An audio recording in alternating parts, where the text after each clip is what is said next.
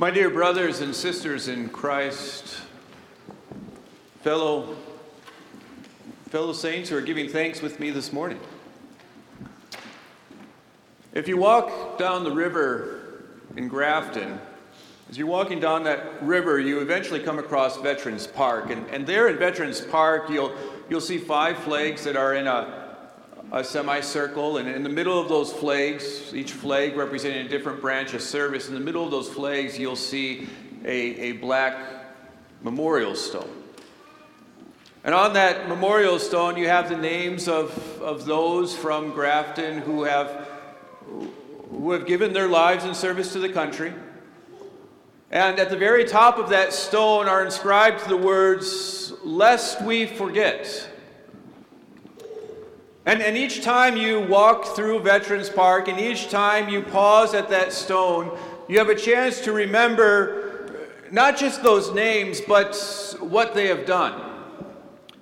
And as you walk through that park, you have a chance to talk to the person next to you and tell them what those people have done. And as you walk through the park and as you pause at the memorial or as you go to any memorial, anywhere in the country for that matter, you discover that you're not the only one there. You discover that there are other people who visit the memorials as well, other people who pause and remember what's been done, other people who will tell the people who are with them what has happened. And sometimes those memorials are there to give people a chance to heal. Sometimes those memorials are there to give a chance for people to recall that their own service is something that people are thankful for. Sometimes those memorials are there to remember friends, but all of those memorials are there for the living. All of those memorials are there to remember. All of those memorials are there lest we forget. And it's with that thought in mind that we have to read our lesson from 1 Samuel this morning, where we hear in Scripture, "Then Samuel took a stone and set it up between Mizpah and Shen. He named it Ebenezer, saying, 'Thus far the Lord has helped us.'" Samuel names Ebenezer for the living.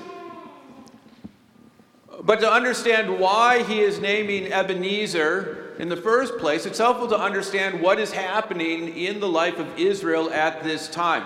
Samuel serves as a judge, a ruler of Israel, and as he begins his work, Israel finds itself in a rather sorry spiritual state. They've forgotten the Lord. They've started chasing after the idols of the pagans around them.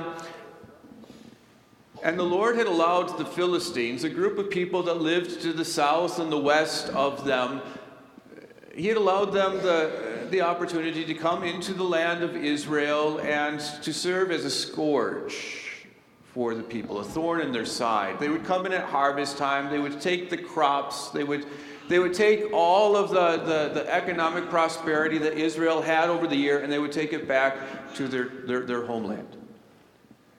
And the Lord allowed this with the hope that the people of Israel would start to remember him again and would turn back to him. And over time it worked. And the people came to Samuel, their judge, and they pleaded with Samuel to intercede on their behalf before the Lord. They pleaded with Samuel to help them in their distress. And so Samuel tells the people, set aside your idols, get rid of your foreign gods, and then gather at this place called Mizpah. And there at Mizpah I will offer sacrifices for you. And that's what Israel did. They set aside their gods, they came to Mizpah, and Samuel offered the sacrifices and interceded on their behalf before the Lord. But the Philistines heard of this assembly, and the Philistines, they viewed this assembly as a threat. Because the Philistines understood that if Israel could gather as a group, then they could put together an army. And they could take their army, they could bring their army into Philistia, and they could cause trouble. And so the Philistines gathered their army, and the Philistines started to make their way towards Mizpah, and as the Israelites heard about this, they grew terrified. Because the enemy, their scourge, was coming towards them, even as they were asking the Lord to deliver them. And then as the armies approached, we're told that the Lord thundered a thunder from heaven. And he terrified the Philistine army, and he sent them in retreat. And then the Israelites went out in that route that the Lord had caused, and they took the field for the day. The Lord delivered his people, even as he forgave their sins.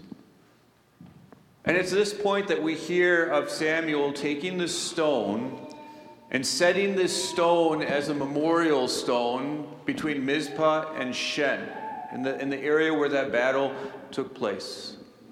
And he explains to the people, thus far the Lord has helped us. You see, Ebenezer was to serve as that memorial, that reminder for the people of Israel. Every time they walked past it, they would have a chance to sit there and say, lest we forget, the Lord has helped us thus far. Every time they walked past with their family, they would be able to explain to their children, this is what the Lord has done so far. Samuel set that stone up so that the people of Israel wouldn't forget. And the people of Israel needed that stone set up. Ebenezer was necessary because memories have a way of fading. And Israel had experienced that. Israel had forgotten. They had forgotten the Lord.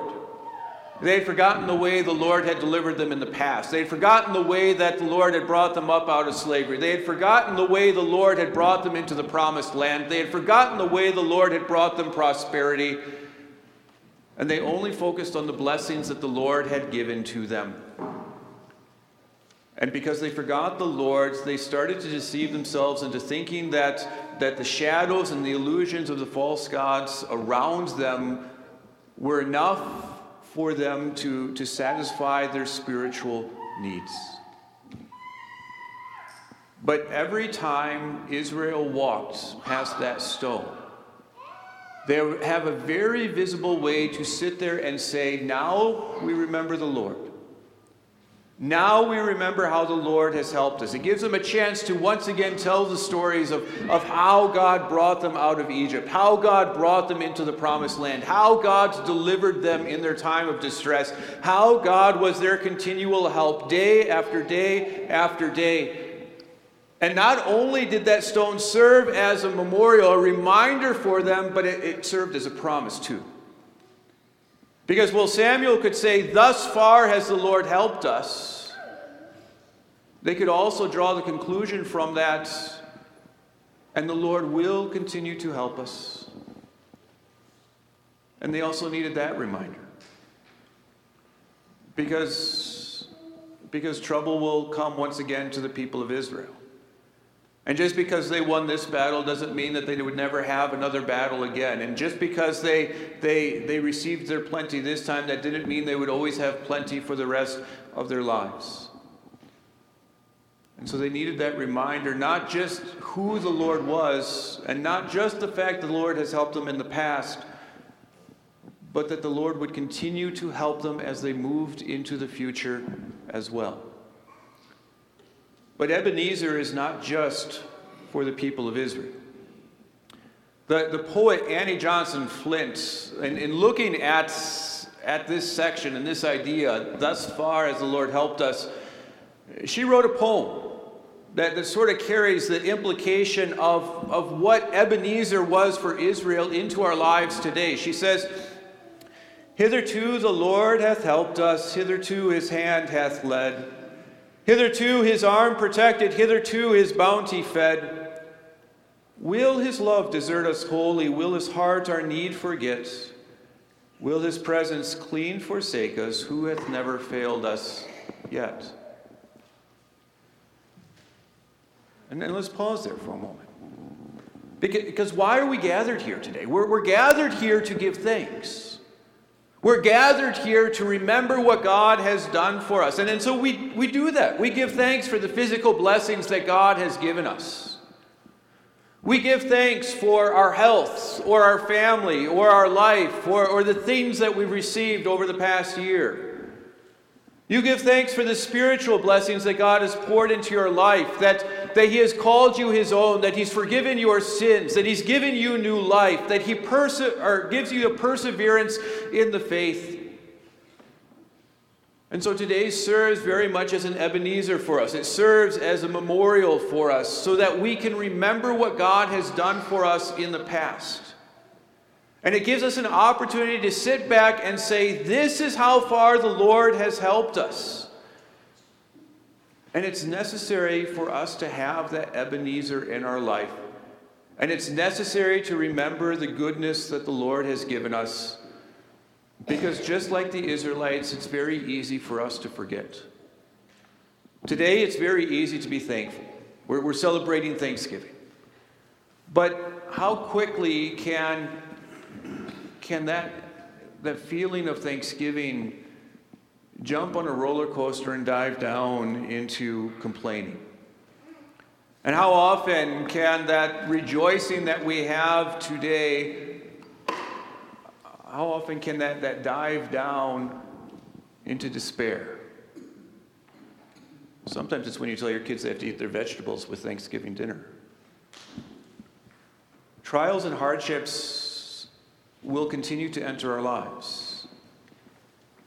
The health that we rejoice in today and give thanks for may be a health that disappears in the future.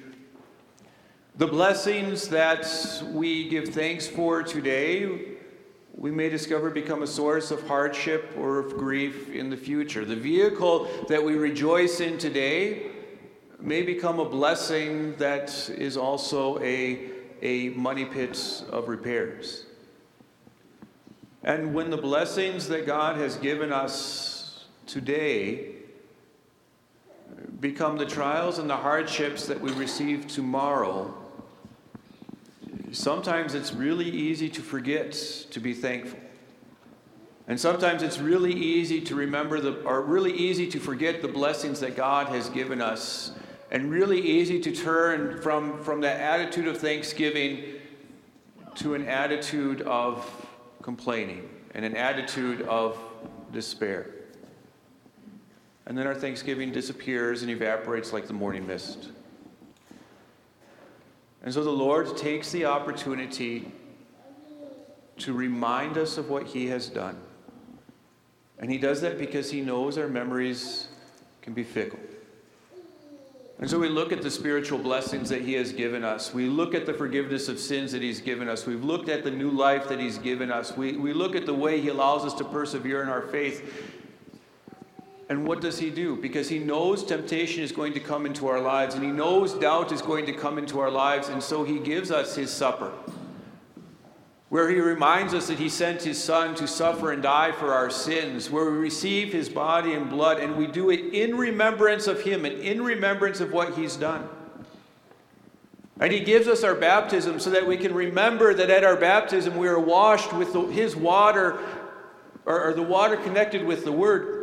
And as we live in our baptism, we daily confess our sins, and we daily drown our old Adam, and we daily rise to live as a child of God, seeking to do what is pleasing to God each day. And yet we also have turned today into an Ebenezer of our own.